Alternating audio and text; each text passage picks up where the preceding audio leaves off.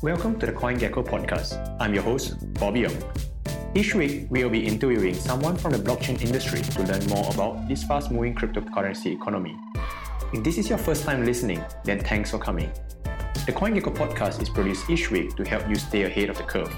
Show notes can be found at podcast.coingecko.com. I highly encourage you to join our newsletter where we send out top news in the crypto industry every Monday to Friday.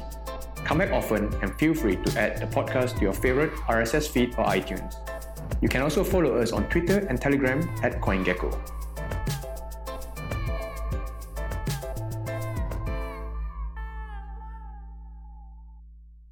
Hello, everybody. My name is Ben, and for today's podcast session, I will be your host today as usual. Today, we have a very special guest. His name is Stephen Young, co-founder of NFT-Fi. Right. Stephen Young has been building and designing software for banks, financial institutions, and fintechs since 1998. He's actually a co-founder and chief product officer at CoinDirect, a cryptocurrency exchange and on-the-chain desk.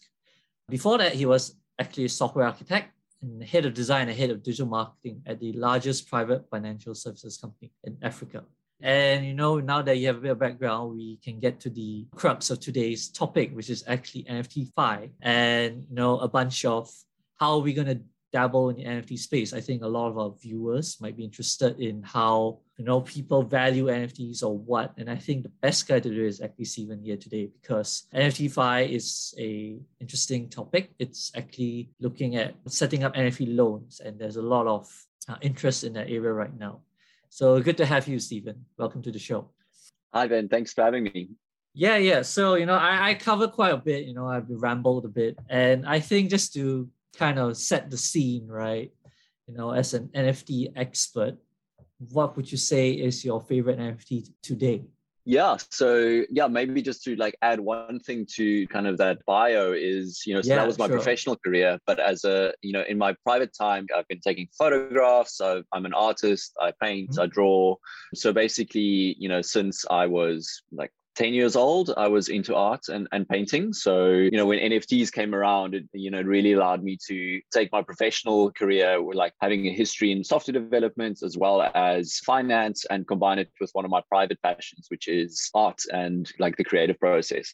So what NFT-Fi is it really kind of combines those two loves for me. And what we allow on NFT-Fi is it allows people with NFTs to get a cryptocurrency loan using their NFT as collateral. And the way that it works is that NFT-Fi is a peer-to-peer marketplace where people with NFTs can list their NFTs on our platform, and people with capital can then make them offers to give them loans on those NFTs using them as collateral. So if I've got, say, a Bored Ape, I can list my Bored Ape, and then people who are interested in loaning against Bored Apes can see that listing and they can make me offers. And an offer consists of a loan period, loan principal, and a repayment amount. So for example, I would get, say, a 20 Ether loan offer over 30 days, and I have to pay back 21 Ether. And I would then get multiple of these offers, and then I'm under no obligation to accept any of them. So I can just look at whichever one I think I like the most. And if I do like it, I can accept that offer. And upon accepting that offer, the NFT is transferred into our smart contract to be held as escrow. So even NFT-Fi, the team, has no access to that asset. It's only in the smart contract. So it's completely trustless. It's then held in that smart contract until the loan is repaid. And at the same time of that NFT being transferred into smart contract, the loan amount is transferred from the lender to the borrower. And that all happens in one transaction. And then the borrower has the loan period to repay the loan. We don't keep track of prices. There's no automatic liquidations. If you agreed on 30 days, you've got 30 days to repay the repayment amount. And then at the end of that period, either you repay before the loan expires, in which case the NFT is transferred directly back into your wallet, and the repayment is transferred from your wallet into the lender's wallet, including the interest. And then NFT-Fi will take a 5% fee of the interest as part of that transaction. And then if you don't repay on time, the lender can foreclose, in which case the NFT is transferred out of our smart contract into the lender's wallet, and the borrower just doesn't owe anything back anymore. So they basically forfeit their NFT as repayment. Yeah, I mean, that's really cool, right? I think you pretty much covered the gist of what I shared earlier. And I think what's really interesting is that this offers a lot of liquidity to everyone. especially for NFT collectors, there's always the running joke, we're all illiquid, and NFTs are that's a huge part of the issue, right? And I think platforms like Nifty-Fi, if I'm not mistaken, I actually pronounced it NFT-Fi, which now I'm learning is not the correct way to pronounce. No problem.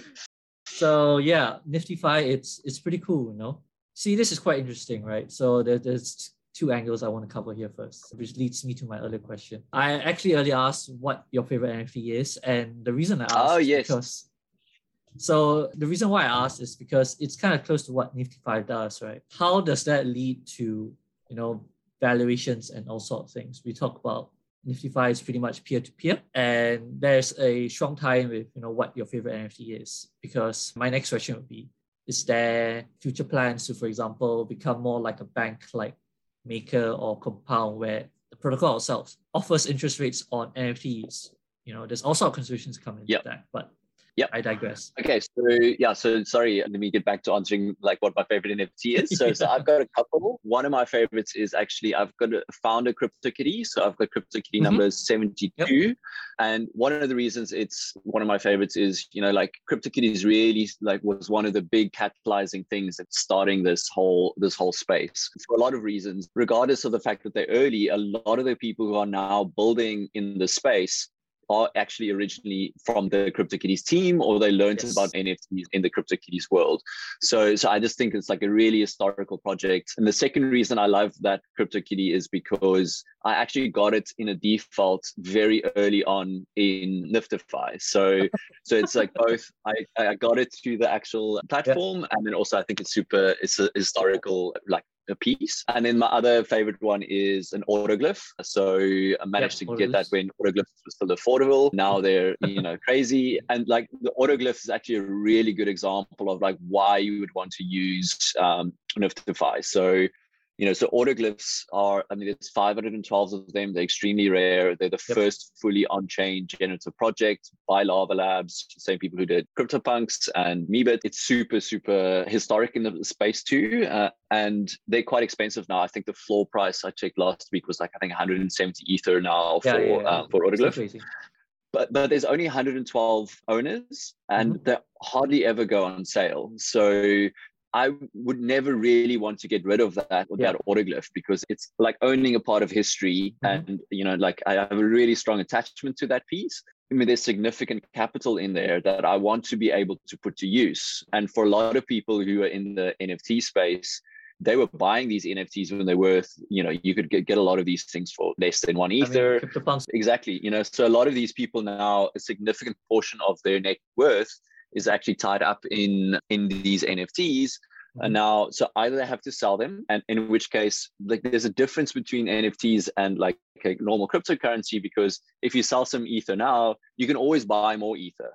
If you sell the autoglyph now, you're not guaranteed of ever being able to buy one back. So that's kind of why I think people are really kind of interested in using these things. They want to keep the assets, that they have an emotional attachment to them, or they are collectors who are actually building up a collection of art. But at the same time, there's significant capital locked up in here that they want to put to use in other parts of the ecosystem, or, something like putting a down payment on a house, and you need to have, and it's cheaper to borrow and much less work to borrow on your autoglyph than it is to go to the bank to get a loan, for example. So that's, I think, part of the reason why you would want to use these things. And then your second question was around, would we ever become peer-to-contract? Yes, we're not opposed to it, but I think there are some significant challenges into this. And I think it overlaps quite a lot with just the general problems that you see in the NFT space. And we can maybe get into that a little bit later. But, a few things that I can kind of name off the top of my head are, these prices are very subjective, so it's difficult. You can't just look at floor price, because you also need to look at, what do you think the trajectory is going to be? What do you think the team is going to do? What do you think the whole space is going to do? The other big problem is that when prices drop, liquidity dries up. So just when you really need to sell it because when you most likely to get defaults, when the prices drop. When is the hardest to sell NFTs? When the prices drop, because prices drop because liquidity dries up. So liquidity dries up first, then the prices start dropping, because people are now trying to sell these assets, but nobody's buying. So they keep dropping their prices. So it makes it quite difficult in those scenarios to kind of actually liquidate these assets to make the loan whole. And then again, because the prices are subjective, these peer-to-contract models they work really well for floor assets. So, if you have like a cheap floor NFT, it's easy to algorithmically say, okay, cool, well, we'll give you a 20% LTV on this floor asset. But if you have a rare high value NFT, to really understand the value of that asset often requires a little bit of human kind of intervention in these pricing models. And the other big thing is, again, like I said, because people have emotional attachments to these assets and they're not like a fungible token where you can just always get another one, auto liquidations actually are quite risky for a lot of these asset owners because they don't necessarily want to be liquidated. So even if the value drops below the current price, like for Autoglyphs, for example, even if the floor price is a certain amount, doesn't mean that I would be willing to sell my Autoglyph at that price. So I might still want to repay my loan, even though the floor price of Autoglyphs are below my actual value for the actual loan. So there's all of these things make it tricky to do these like peer-to-contract style models. I do think there's a place for them. LTV is loan to value. So basically, if it's worth $100,000, a 20% LTV will be $20,000 loan on the actual asset. So if you want low LTV loans on floor assets, that's probably quite an easy way to do that because you can get that loan instantly. You don't have to wait to match somebody in a peer-to-peer style.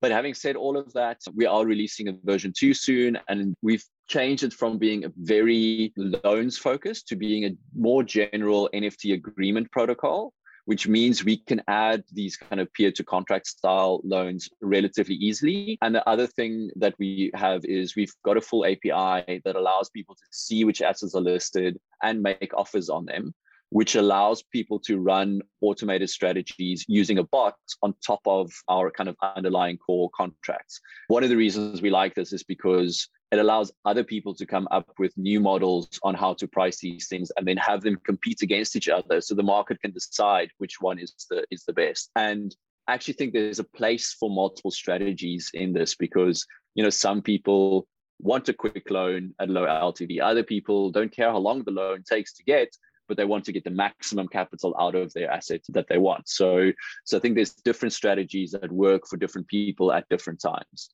Yeah, I mean, that was a lot. It was very interesting, right? What you shared. There's a lot of plans for Niftyfy.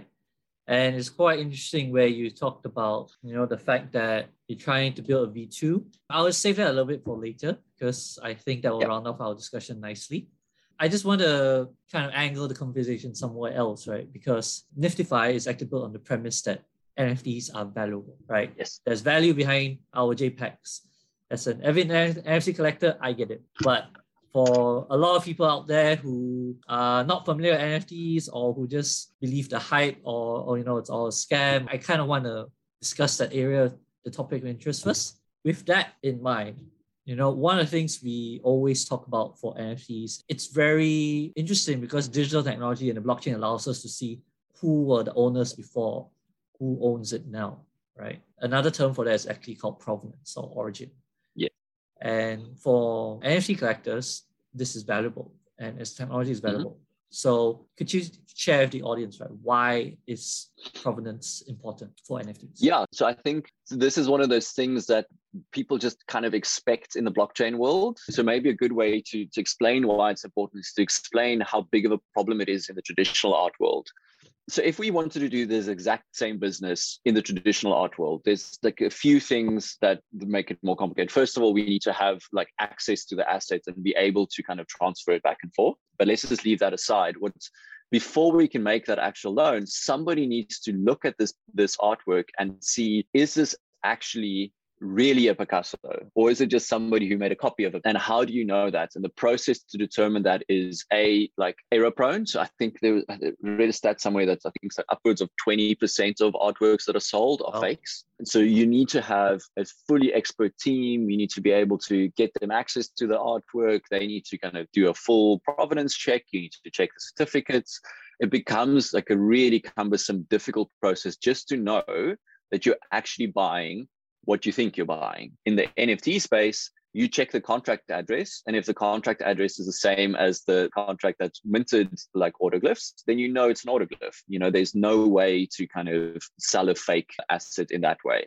There are other ways that this can become a problem, but as long as you're buying like a well-known project where it's easy to determine what the original contract was, you can just check the contract address. So that's like a tick box that, is just like a problem that just doesn't really exist in the NFT space. The other thing that happens is sometimes the artwork's value is actually increased by who owned it in the past. I'll give you a good example. So if you look at autoglyphs, CryptoPunks, would Jay-Z's CryptoPunk, if he ever sold it, would that be worth more than another punk with the same traits to somebody who's a big Jay-Z fan? Probably, right? It's bragging rights. I bought Jay-Z's CryptoPunk from him. So you can actually have history of how something was owned and who owned it actually contribute to the value of the actual asset. You're kind of seeing this, especially with Bored Apes, actually. So Jimmy recently made a deal with like a big music company where they're going to make a band called Kingship. And the characters in the band are 4 Bored Apes that Jimmy owns. So if Kingship becomes a #1 selling album, those NFTs are going to have significantly more value than another ape with exactly the same rarity traits. Yeah. So it gives people the ability to actually proactively do things to their assets to increase the value. And then for sure that this is that asset because, again, everybody who's owned it, you can check that this was actually the ape that was in Kingship. So it creates this whole new dimension that's very easy to trace and very easy to prove. All of this could be done in the traditional art world. It's just much more difficult to then track, is this actually that actual asset? Yeah, I think you talk a lot about the traditional world, right? But it actually also solves a existential problem in the digital world, right? For the longest time, digital artists could be copy-pasted, Google image, yes. Everything is very hard to trace in the internet. But with blockchain, it also solves that. Yeah, right? Exactly. So one of the things that's like a key characteristic of anything digital is that it is infinitely copyable. So you can have as many copies of this asset as you want. But what NFTs allow us to do now is, as an artist, you can say, this is the original. And actually what you're really selling is, it's more like you're selling the signature of the artist. You're saying that this is the original one, as opposed to the actual image. Obviously, there's a lot of other stuff you can do on top of that. But it's now created a new market for like a huge creative class that can now actually make a living selling their art instead of selling their skills to a commercial entity. So before, if you wanted to make a living as an illustrator, you needed to get a job with Nike. You would, work and get paid in hours for some image that you produce for them for a campaign. You can't just follow your creative urges. You're working for somebody else. You don't get any kind of subsequent kind of upside afterwards. And now all of a sudden you have like a new, I heard somebody call it the birth of the creative middle class. Before, you would either be a rich artist or a starving artist. There was no in between. And now all of a sudden you can actually make a decent living. Maybe you're not going to become a multimillionaire. Obviously the upper, like the Beeples of the world obviously like end up there. But there's a whole group in the middle who can now sell art to their fan base directly on a global marketplace and actually earn a living doing what they find creatively stimulating, as opposed to doing work for some commercial entity. Yeah, basically what you've been sharing is that NFT solve a lot of existing issues, and that's where its value comes from, right? And one of which is the value of provenance. But, for a lot of people out there, they think that it's a bubble. Oh, it's going to crash. Why are people throwing millions of dollars into this? It's money laundering. It's to avoid tax. There's also these kind of statements there, right? From your perspective as an NFT collector and Nifty-Fi as well, where else does the value of NFTs come from aside from provenance? Yep. So I think what's important, like if you're starting to think about like how much is an actual NFT worth, is we need to realize that like NFT is a massively broad term. So really all an NFT is a unique digital thing. And that can be anything. We're already seeing things like an NFT could represent an LP position in like Uniswap, for example. An NFT can represent a collectible. It can represent a one-of-one art. It could represent generative art, which is a lot of these generative art projects are like half a collectible, half artwork, because it shares some of the traits of the collectibles in that there's more than one of them. They have different like rarity factors, but they also have a visual artistic component to them. So I think it's very important to realize how you're trying to value this asset. For NFTs that actually just represent a financial position, you would do it exactly the same way that you evaluate other financial contracts. Well, what is the future expected cash flow? What do I expect the growth is going to be? You can do some maths and you kind of figure out like, what do I think this asset is going to be worth? For a collectible, you're looking at how big is the community? What have they got planned? What else do I get for owning this thing? So for Bored Apes, for example, if you were at NFT NYC, you could get into the yacht party, you could get into that, that awesome concert that they had at the time. There's a tattoo parlor I think it's in Spain, that if you own a Bored Ape, they'll give you a free tattoo. So there's all of these things that are happening around the asset that like adds additional value kind of in the real world. So that's kind of on the collectible side. And in that side, you're also then looking at rarity. So different rarities have different values. And then when you're looking at art, a lot of the same things that give traditional art value will give NFT art value. So what is the reputation of the artist? Have they done other good work in the past? Is this a historically significant piece? Is it moving the space forward? What is the quality of the actual visual art? Is it good? So all of these things kind of come in. And then to some degree, there's also just fashion. So, if certain things become popular because famous people bought them, so that then gives them like a bump up again. So it's really difficult to determine, to give you a single answer. You really need to kind of go look at like each specific thing and each specific project, add on top of that. So like Lava Labs is a great example. If you owned Autoglyph or a CryptoPunk at one stage, you could mint a free Meebit, for example. So that's almost like NFT-based yield that you're getting for owning the actual assets. Either people are getting airdrops of governance tokens based on ownership of specific sets of NFTs. So it's a good example. So Botto is an AI-powered generative art project where if you own a certain number of NFTs from specific projects, you got free Botto tokens. And then those Botto tokens gives you the ability to vote on which of these generative artworks are good. So it gets really complicated, but so I think it really takes some work to kind of look at each individual project.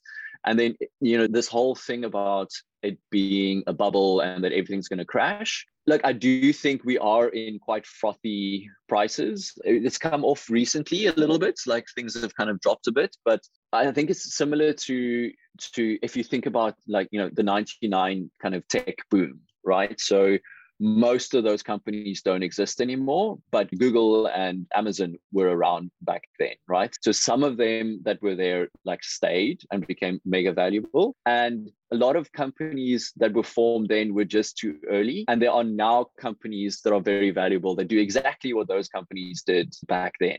So just because something, because there's a bubble doesn't mean that the whole space is a bubble. It just might mean that certain like a lot of the projects have more value right now than they should. And a lot of these projects are completely undervalued right now compared to what they're going to be in the future. If I knew what that would be, then I would be a rich man, right? So it's really difficult to tell. But I do think that the space has got a bright future. Certain projects that are alive now have a bright future, and other projects are just going to go disappear again. Yeah, what you're saying is there will be blue chips, and there will be those that just die, which is usually 99% or 90%. Exactly.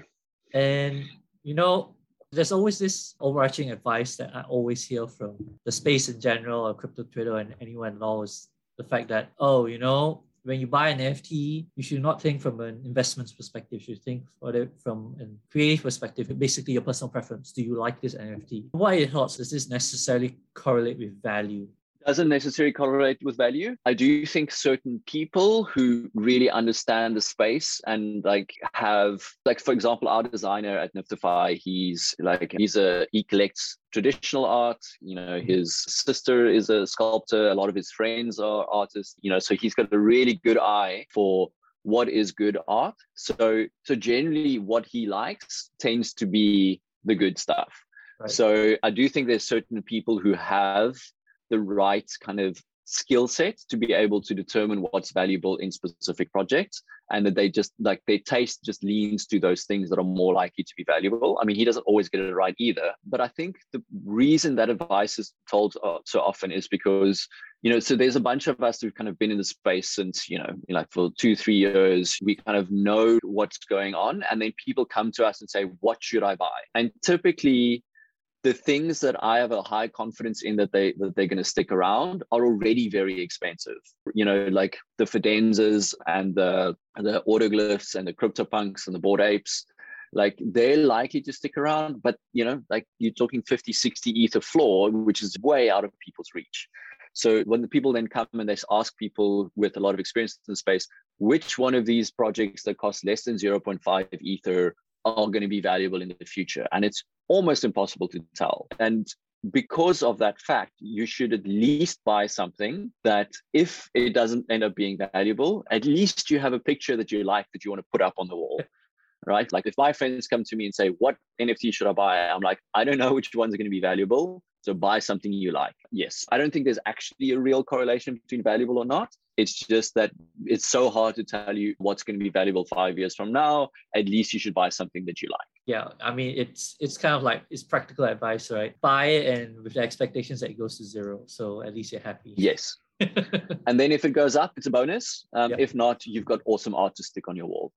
I think there's also something to be said, like, that whole creative middle class, so I also buy lots of like one-of-one art from artists that I don't necessarily think are going to become super famous, but I like their work. I want to see them produce more of it. I like supporting them. And then buying the artwork often allows you to form a relationship with them. So you stay in touch. They tell you about their new things that they're doing. Like it allows people to kind of like become a patron of the arts for artists that they like, and kind of create this creative middle class of people who can kind of earn a living being creative. And I think that's a worthy thing to be part of. Yeah. It's very interesting because, what I observe is quite different is that, tokens is pump and dump schemes. NFTs, I feel it's more personal, right? There's the kind of relationships that you build between creators and buyers is quite authentic, because there's always that, yes, I put my heart out into this, appreciate it.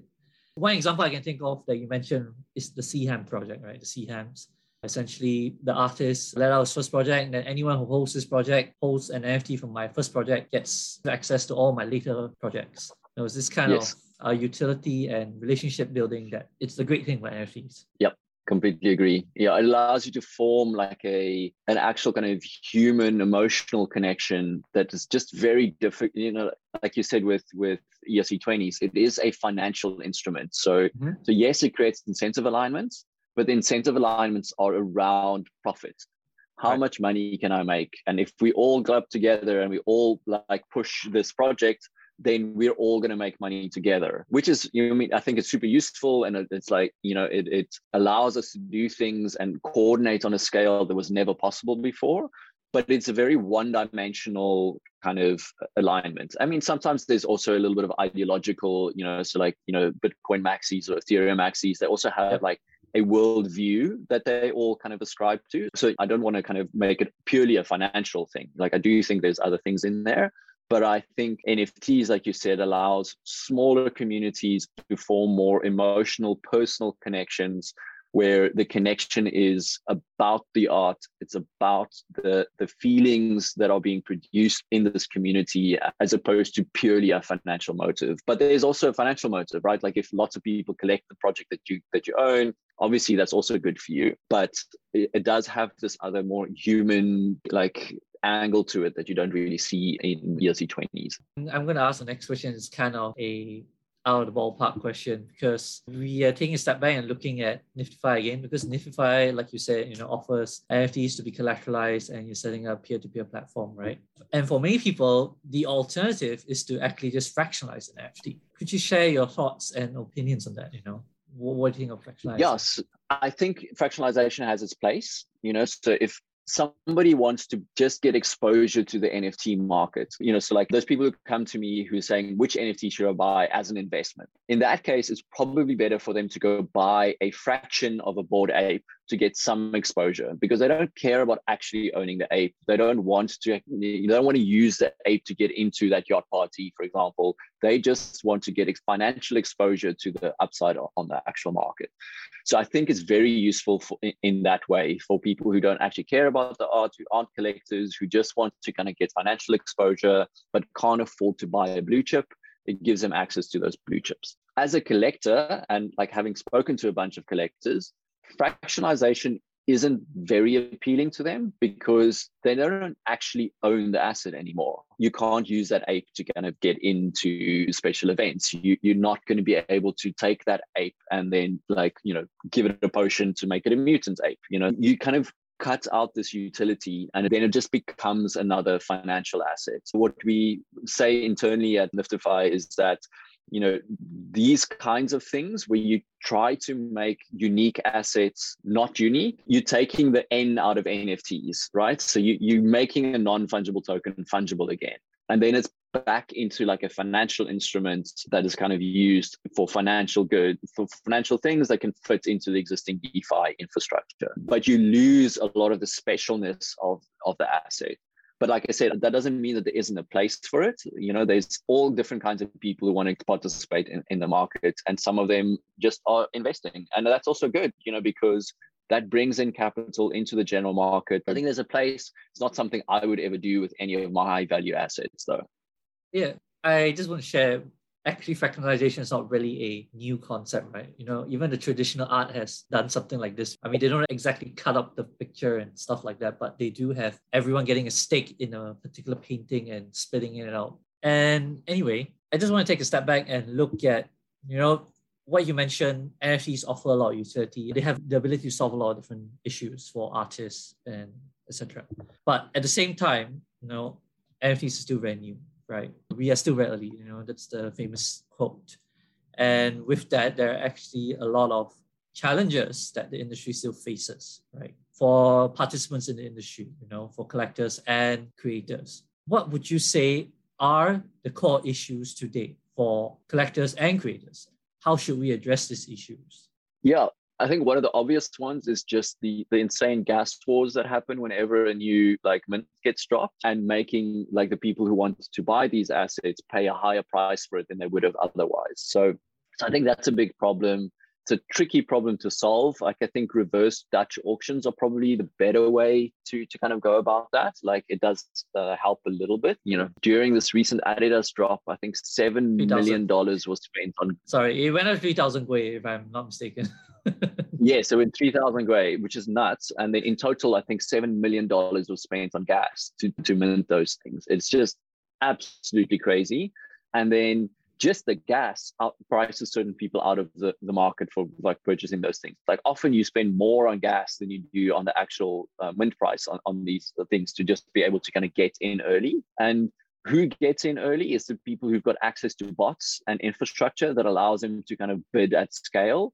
So then what happens is these bots come in, they buy up the assets, and then they sell it on the secondary market, essentially siphoning off profit from the artist. But it's tricky. So I don't know that there's a solved problem for this yet. Some other issues is pricing, so how do you actually know pricing and valuation? How do you know how much this asset is worth? It does make it quite tricky for people to know if they're getting a good deal or not. There are some projects that are looking to solve this problem. I saw there's a recent one that launched that allows people they have to stake some ether, value an asset, and then the people who got closest to the average price get a reward, and the people who are too far off get slashed. Yep. So that's a way to kind of get a neutral appraisal of an asset. And so I think that would be useful in the future. There's other places like NFT Bank who built machine learning algorithms that allow them to price these assets. There's Upshot, who's doing quite some novel crypto economic incentives to help kind of price these assets.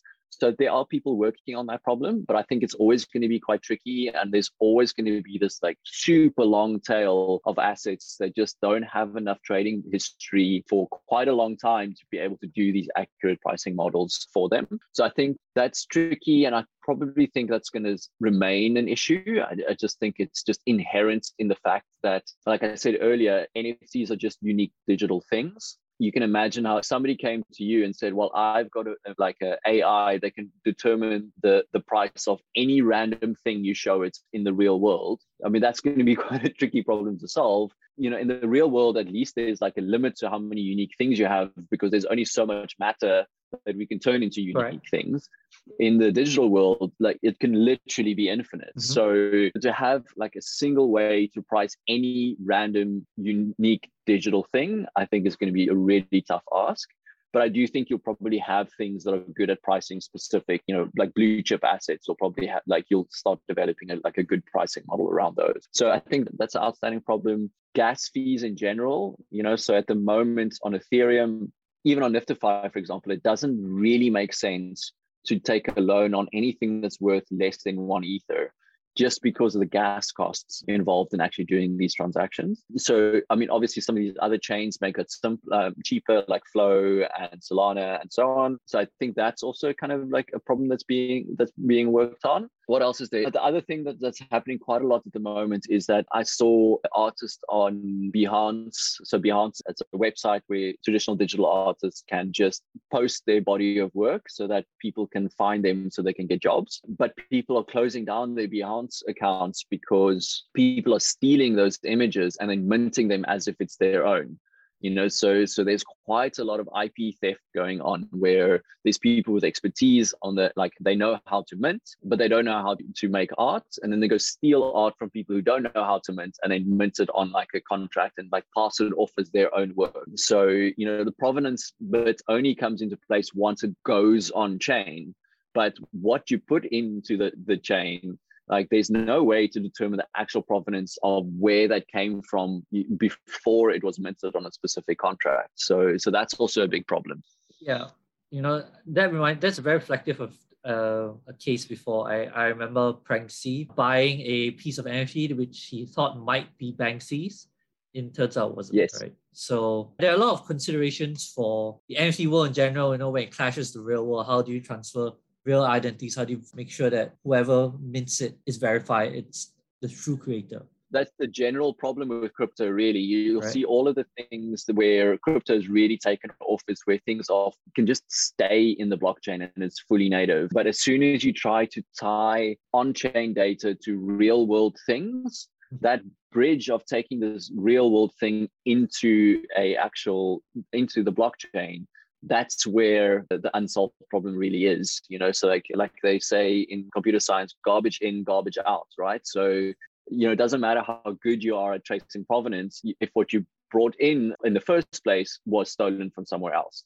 Yeah, you know, it's quite interesting today's topic. You know, we talk about Niftify, but we are actually also exploring the forward-thinking issues with the NFT industry as a whole. Like you mentioned, there are a lot of fakes, right? In the future, you know, like you mentioned, you can always look at the contracts, but often people still get scammed with NFTs in general, you know. So how would you spot a fake or fraudulent NFT? Yeah, so I think there's two parts to that problem. Is like, how do you know, like, if this was so for example, is this a fake CryptoPunk or is it a fake Bored Ape? And with that, you know, buy from like a reputable source. So, you know, like if you're buying on OpenSea, check for the blue tick mark that they've got on there. You're normally safe if you do that. That's the one thing you can, if you do your research and you go find like the actual original project, ask them what the contract address was, check that that's the contract address that you're buying from. So in general, if you just take a few minutes to double check what you're buying, for things that are already on chain, that's relatively easy. For this other problem that we talked about of, you know, is this actually the artist's real work that they minted? That's a harder problem to solve. I mean, you can do a Google image search, you know, take the actual, like you know, right click and save the JPEG, put it into Google image search, see where that comes from and see if that's the same person. And if if you really want to double check, try contact the artist that kind of originally posted this thing online and say, hey, are you actually minting on like this thing as an NFT? But that's a much, much more difficult thing to do. It's much harder to solve. So for me, for example, I've been following a bunch of artists on Instagram for a very long time, and, you know, like years back before NFTs were a thing. And a lot of them are now starting to mint their actual artwork. So if I'm buying something, often it's somebody who I already knew as an artist before they actually started minting things as NFTs. So in that way, I'm relatively safe because I had a pre-existing relationship with this person, and I know that like this thing is coming from them. So that's kind of one of my filters, but it's quite tricky. It's really hard. That's quite a hard problem to solve. I'm sure over time, like these minting platforms will probably start doing some of these checks. It is relatively easy to do an image search and look and see if there's duplicates. So I think over time, this should get better and there should be more tools to be able to see these things. But yeah, there's not an easy answer, unfortunately. Yeah, I mean, it boils down to the nature of crypto, right? We are decentralized, and with that, there's a lot of issues with enforcement, IP laws, etc. Ultimately, exactly. There's always an element of trust, right? An element of faith, regardless of whatever we buy. Yeah, and also I also think that in general, there's a different philosophy around buying things in these decentralized networks. And, you know, if you're buying from a centralized entity, the deal basically is I'm paying you a bunch of commission because I'm trusting you to do all my research for me. And your job is to keep me safe. I can just buy and sell, you know, without having to worry. If you want to buy in this decentralized world, it means you capture a lot more of the value and the artist captures a lot more value, but there's nobody there who's checking to make sure that everything is okay. So you have more responsibility to make your own good decisions. So it's, you know, it's the difference between going to a entertainment like park, you know, like Disneyland, where you get on a ride that feels dangerous, but it's not really dangerous, and going to go climb a mountain. Like if you go to Disneyland, you can trust if I sit where I'm supposed to sit and I put my seatbelt on, I will be safe. If you go climb a mountain, you need to make sure that you know what you're doing and that you know, like, that you're not climbing outside of your skill levels, and you know how to check the conditions, and like the responsibility shifts to you to make sure that you're safe. Yeah, I really like the analogy, and never thought of that way. I was actually thinking, you know, it's the cost of the babysitter. Do you want to pay for the babysitter or not? Yes, and I think that is a valid case. So like I think, you know, so Coinbase, you know, they're releasing their NFT platform, which is going to be a decentralized entity. OpenSea really is also a decentralized entity. So I do actually think that they've got like a fair amount of responsibility to make sure that the things listed there are actually legit, because they are a centralized entity that takes a huge cut of the fees, like as part of their platform. So they should make sure that things are safe. And I think Coinbase will also be the same, you know, for something like Rarible, you know, which is just an open protocol. They don't really have all that much control about what gets put on there and what doesn't get put on there. So like, I think it's a different value proposition, and you need to go to the place where you think that fits your skill level, and, you know, do your own research. You know, that's how I see it. Yeah, and on that note, right, we always hear that advice: do your own research. And for the NFT space, or in crypto in general, really, it's very intimidating. So for NFTs in particular, what kind of advice do you have for budding collectors? Yeah, so I think there's, again, depends what you're doing. Are you collecting art? Are you collecting collectibles? There's differences there. So for collectible, a lot of what I'll be looking at is who the team that are building this, how healthy is their Discord, what's happening in there. Are other people building stuff on top of the platform?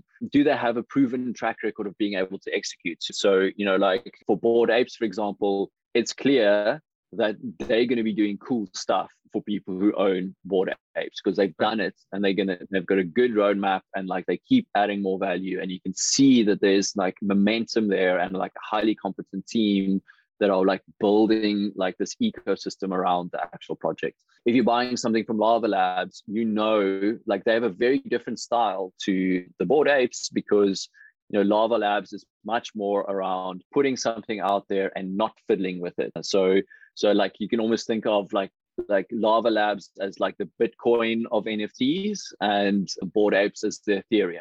So like Bored Apes, so they're doing new stuff, they're trying to build things, which is awesome, which kind of creates new value, but they could do something stupid that then like crashes the value of the actual asset. Whereas CryptoPunks, they basically do nothing. They do high quality like artwork. They usually, almost all of their projects are new and first to do something, and then they just leave it and they don't fiddle with it. So they're not like building more value on top of it, but at least that they're not going to do something stupid that's going to like take the value down. So you need to understand the ethos of the thing. You need to understand like who the people are behind it, to look at like how healthy the ecosystem is, like what are their future plans? Do you believe that they're actually going to do those things? And does what they do resonate with you, right? So if you're not the kind of person who wants to go to yacht parties and like go to exclusive concerts with like rap stars, then why do you own a Bored Ape, right? Like maybe you want something else, so you need to also kind of line up what you want with these actual assets. On the art side, again, I think a lot of the things that make art valuable in the traditional world is going to be what makes art valuable on the blockchain. So, and those are things like, is it a historically significant piece? So when you learn art history, you always learn about the first person to do a specific thing that started a new movement, right? They might not always be the best in the thing, but at least the first one will always be valuable. And then also the best will be valuable, right? And then if you've got specific artists that like are part of multiple movements and they were like one of the prominent figures in multiple movements, their artwork is also going to like retain more value. There is a strong correlation between like how good something is as a visual or conceptual piece of art and the actual value. So like a good example of this is Def Beef. So he makes these NFTs that are the audio NFT, fully programmed. Like the program that produces the audio is written in C, and that's what's uploaded to the blockchain. So he was like one of the first people to do that. Was one of the first people to do audio NFTs. He has these novel mechanisms in it where like each time the asset gets transferred, it degrades. So he's actually doing interesting new work that couldn't have existed if the blockchain didn't exist. So that means it's like actually a novel piece of work. He's not just taking something you could have done without the blockchain and sticking it on the blockchain. Like the blockchain is part of the actual artwork. So those things become useful and interesting for like Fidenza, for example, on Art Blocks. So the Fidenza project, there were lots of Art Blocks projects before, and there's been lots of Art Blocks projects after. Like, why is Fidenza so valuable? Each one of those Fidenzas are visually very strong artworks on their own. You can see a Fidenza is a Fidenza, but they look completely different. But, so like you get those ones that are super small and swirly, and then you get very monochrome big ones. So they all work visually. They all look like they're part of the same family, but they're all very distinct between each other. And the artist has a history of doing like generative art before Art Blocks was a thing, right? So all of those things add up to a super high quality project. Traditional collectors and museums and people who really are buying the art because they think it's a visually compelling like thing are all going to gravitate to those kinds of things, those assets. And they're going to stand out, and over the long run, they're going to bubble up. So it's complicated, and you need to pick your niche, and you can't apply the same rules to everything. But it is possible to at least have a better chance of guessing that something is going to be valuable in the future. It doesn't mean that you're always right. Sometimes your taste is not going to be something that becomes popular. So even in the traditional art world, there are these taste makers, like who are the big collectors, which museums are buying it, was this auctioned off at Sotheby's, and all of those things are like a little bit of like extra marks of approval to kind of like push something towards becoming valuable over time. Right. I think there was a lot of info to digest there, but hopefully with everyone listening, pick up some tips and tricks. Yeah, I wish it was like an easy answer to say. I mean, like the simple thing that everybody can do though is like look at the project on OpenSea. How many owners are there? Like, what's the total traded volume? Look at the floor price compared to recent sales. Like, because sometimes you'll have a floor price of 50 Ether, but something has never been sold for more than 2. So, you need to kind of look at those kind of things too. But all that tells you is like, what are the current market conditions? And sometimes that's to do with how good are these people at marketing stuff. It's also quite easy to do wash trades where, like an artist can just buy something from himself from a new wallet that he set up to kind of create a high price. So, you need to be careful, but at least that'll give you some kind of indication, if something's done like 100 ether of trading volume and like has kind of shown us like a strong kind of secondary market and a growth in prices, that's also a way to look at it. But, I think you need to also layer on this kind of like, is this a good piece of artwork? And for that, you need domain expertise. There's not an easy way to just like guess those things. You need to build those skills internally. Go read some art books, look at traditional artwork, understand why those things were valuable and why they were considered good, and try apply some of those skills to evaluating NFTs. Right. Pulling back, right? We talked a lot about NFTs, moving back the conversation back to Nifty-Fi, right? So I guess we cover a little bit on why NFTs have value and some advice on how we can actually capture that opportunities in the space to capitalize on value. With that being said, this is why Nifty-Fi has a place. Nifty-Fi offers NFT collectors who, based on all the points that you raised before, big collectors who may want to become more liquid and collateralize their NFTs, they can take advantage of the platform. So, this is kind of encapsulating why platforms like Nifty-Fi are important for NFT collectors and industry as a whole. That being said, what are the plans from Nifty-Fi in the future? Yeah, so we are pushing out version 2 of our protocol in Q1 next year. So to give a bit of context, when we launched Nifty-Fi, we started developing this in January 2020. At that stage, you could buy a CryptoPunk for less than 1 Ether. You could buy an Autoglyph for 1.5 Ether. The Beeple sale hadn't happened. Bored Apes didn't exist. No celebrities owned any NFTs. So when we launched, we knew all of the kind of NFT collector OGs. We knew that at least for some of them, this would be a useful project. But we didn't know when the rest of the world would kind of kick in. Like if you spoke to anybody in NFTs at that time and you told them, 18 months from now, you're going to have NFTs selling for $70 million. Jay-Z is going to have a CryptoPunk as his profile. OpenSea would have done $2-3 billion in 1 month in volume. Nobody would have believed you. So really what we built was it was really an MVP.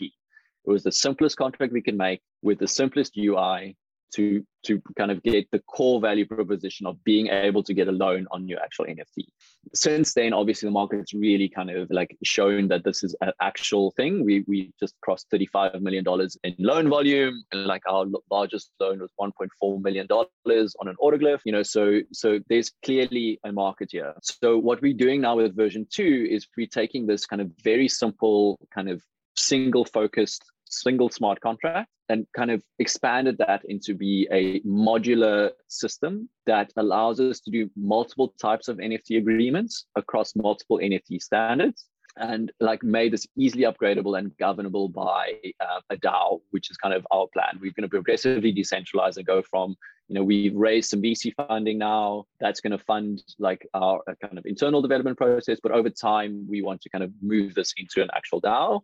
And the protocol now has become a more like generalized NFT agreement protocol, but the focus is still on loans in the kind of short term. So that's one thing that we've done in version 2 is kind of like lay the foundation for future growth and expansion of the actual protocol. But on top of that, we've also, obviously we've had 2,500 loans. We've got a significant user base who are very engaged in helping us, politely suggesting things that we should do to improve the protocol. At the moment, we only support ERC 721. We'll support ERC 1155s. Yep. So that's going to be good. The other thing, there's a new standard called ERC 998, and ERC 998 allows you to bundle up a number of NFTs in a new NFT. So it's essentially an NFT that can own other NFTs. Yep. So we've implemented the ERC 998 standard, which will allow people to create bundles so that if you need a big loan and you don't have a single asset that's worth that much, you can bundle them together into a single NFT, and that NFT is then what you kind of use to actually do the loan on. So bundles are coming. Wow. At the moment, what we do is we've got very short loan periods, mainly just because we we don't know what the market is going to be like. We want to kind of limit people's risk.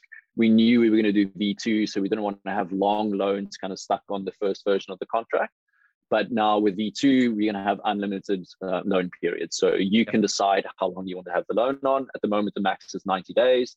Other thing we're doing is pro rata loans. So if you pay, at the moment, you pay the full amount no matter when you repay the loan. We now allow you to do a longer period loan, but then if you repay early, you only pay interest on the period during which you actually lent the actual asset.